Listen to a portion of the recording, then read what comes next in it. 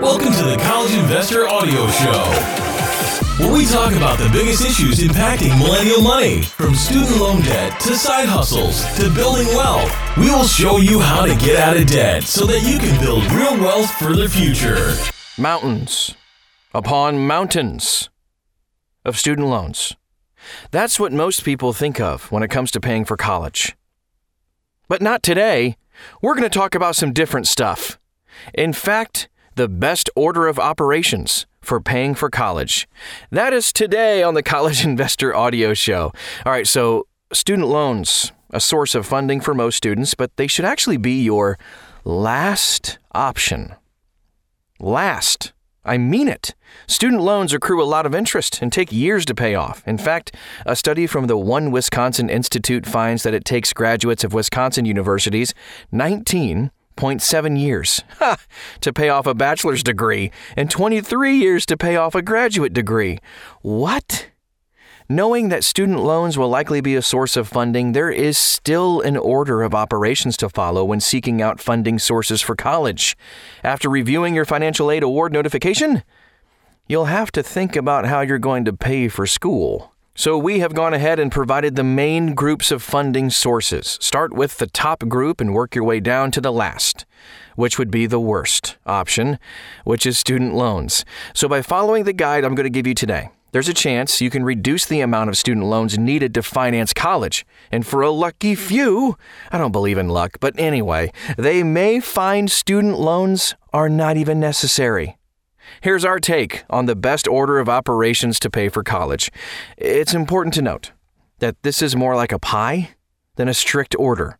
The more you can contribute from the earlier slices, the less you'll have to borrow, and the less weight you'll gain. And there are no strict rules here either, but you should definitely use free money before other funds. That should be a strict rule. Free money is better anyway.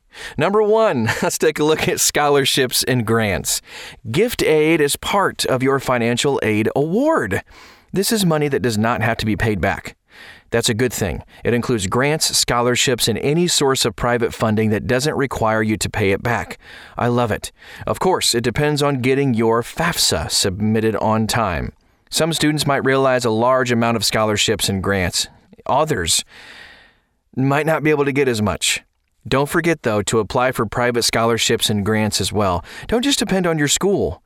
This is going to sound crazy, but I do recommend high schoolers apply to at least 50 scholarships. 50. And I did say at least, not at most. You can never apply for enough. We have some amazing links to plenty of scholarship and grant opportunities at thecollegeinvestor.com. Number 2, your own savings. As a student, saving for college requires some planning. If you're one of a small group who has accumulated money for college, it's time to put it to work, my friend. Maybe you've been saving your graduation money, or you've received some birthday funds over the years. Grandma might have even left you some money to pay for college when you were younger. She's awesome. We love grandmas. If you have your own student savings, using it to pay for college is a fantastic first step. Here's number 3, your earnings as a student. Additionally, using your current income will also help to cut down on any loans you might need. If you don't have any savings, use what you can from current income to help fund college. You know, a lot of people forget about this, but you can earn money before going to school. And there are some amazing summer jobs for college students, too. You can even work full-time during school.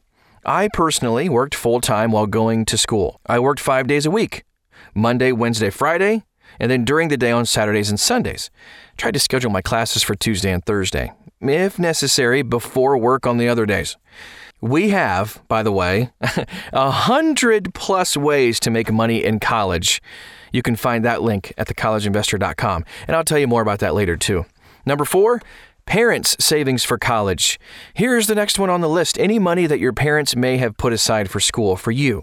This could be in a 529 college savings account or other savings vehicle. Many parents have started saving for their students at a young age, so leveraging money in a tax-deferred plan like a 529 can be a great way to pay for the majority of school, if money is in there.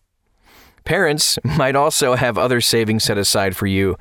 It's important to have conversations about parental contributions early so that everyone involved in the paying for college debate knows exactly what to expect. A little less stressful on relationships, too. Have the talk. It's important.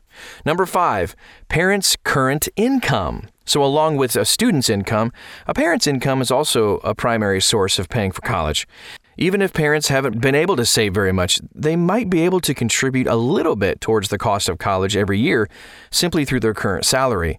Some parents may be able to contribute much more than others, but I'm telling you, every little bit that can be sent in to avoid borrowing for school is a huge win. Number 6, fellowships and assistantships. If you're attending a grad school, a fellowship is a great source of funding. It is awarded to graduate students based on merit. It allows the graduate student to focus on their studies rather than having to work or teach. Fellowships do not need to be paid back, and they look fantastic on your resume or CV and carry a certain cachet. It's basically the Harry Potter scar on your forehead indicating you're an amazing scholar. That's what Meredith Drake Reeton said. She's the Associate Dean for Graduate Fellowships at the USC Graduate School. The fellowship program is about research potential, she said. Faculty members might say they're not ready to apply for the NSF's fellowship because their research hasn't quite gelled. But that's actually right where the NSF wants them. It's designed to be an early career accelerator. The takeaway? Don't think you aren't qualified for a fellowship. They are certainly worth applying to. Speak with your educational counselor or advisor about how and which ones may have the highest potential for successful acceptance. Number 7, and we have 2 more after this, aid through school work-related programs. So we continue down the list. Come to work-related programs that are meant to provide a flexible schedule around your classes. So cool. At this point, you've exhausted all forms of funding that don't require work exchange or loans. Ugh. We're now moving into funding sources that will require some sort of payback. Work studies are common on college campuses. These programs are usually tied into your financial aid award. They allow you to work on campus within a flexible schedule. Pay? Minimum wage, usually, but you can't beat the flexible schedule provided by these programs. While it is a smaller source of funding, depending on your class schedule, might be the only type of job you can take on. Assistantships are usually reserved for grad students. These programs are similar to work studies, except they are teaching positions. Often the student will teach lower-level classes in areas they are very familiar with. Here's number 8, federal student loans. So we've come to one of the last options as a source for funding college. This is money that must be paid back. It will accrue interest and often some type of origination fee. For many students, though, it's difficult to avoid taking on loans, and we understand that. Federal loans have a fairly low interest rate, which often does not exceed the single digits. As reported by studentaid.ed.gov, loans first disbursed on or after 7/1 of 2020 and before 7/1 of 2021 have the following interest rates. Not bad. Direct subsidized undergrad loans, 2.75%. Direct unsubsidized undergrad, 2.75%. Direct unsubsidized graduate or professional is 4.30%. Direct plus, this is the parents and graduate or professional students, 5.30%. So in regards to loans for college, you aren't likely to find a better deal anywhere else than that. If you don't believe us, we have a link at thecollegeinvestor.com for the best student loan rates. Just check it out. If you need to get a student loan, we also have a step-by-step process on how to apply for one too. Number 9, private student loans. So private loans are another, and this is the last option for a reason. Now, these may be loans from banks or other lenders that are non-government. They will have higher interest rates than government loans and will not provide the same advantages, such as hardship, forbearance, and fixed interest rates. Private loans should really be a last resort. And before borrowing, by the way, you should really do a full return on investment calculation of your college expenses to even see if college is worth it. We recommend students shop and compare private loan options before taking them out. Credible is an excellent source because you can compare about 10 different lenders in 2 minutes, and then see what you qualify for. Credible, there's a link, again, thecollegeinvestor.com, and I'll probably say it again a couple more times, so don't worry. You can also see the full list of private student loan options too. Here's some final thoughts, real quick. Paying for college can be a challenge. Seriously.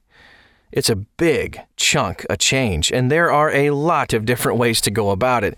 I like to think about it as a pie. Each one of the steps that we just discussed is a slice of it, and then you can just try to make some bigger to minimize others. The bottom line here is this. You don't need to borrow the entire amount for school. There are tons of different ways to pay for college if you work hard at it. Thank you so much for stopping by today. Again, here's the website again. It's got links, all kinds of resources for you. We want to eliminate as much stress as possible in a kind of a stressful situation when you're trying to pay for college. So here it is, thecollegeinvestor.com. Search for this article. Just type in pay for college in the search bar. You will find it. And thank you for finding us. You can help somebody else find us by sharing this podcast with one of your friends or maybe a family member to get the conversation started, like your parents. How are we going to pay for this thing, Mom, Dad? Have an amazing rest of your day, and we'll talk to you again very soon.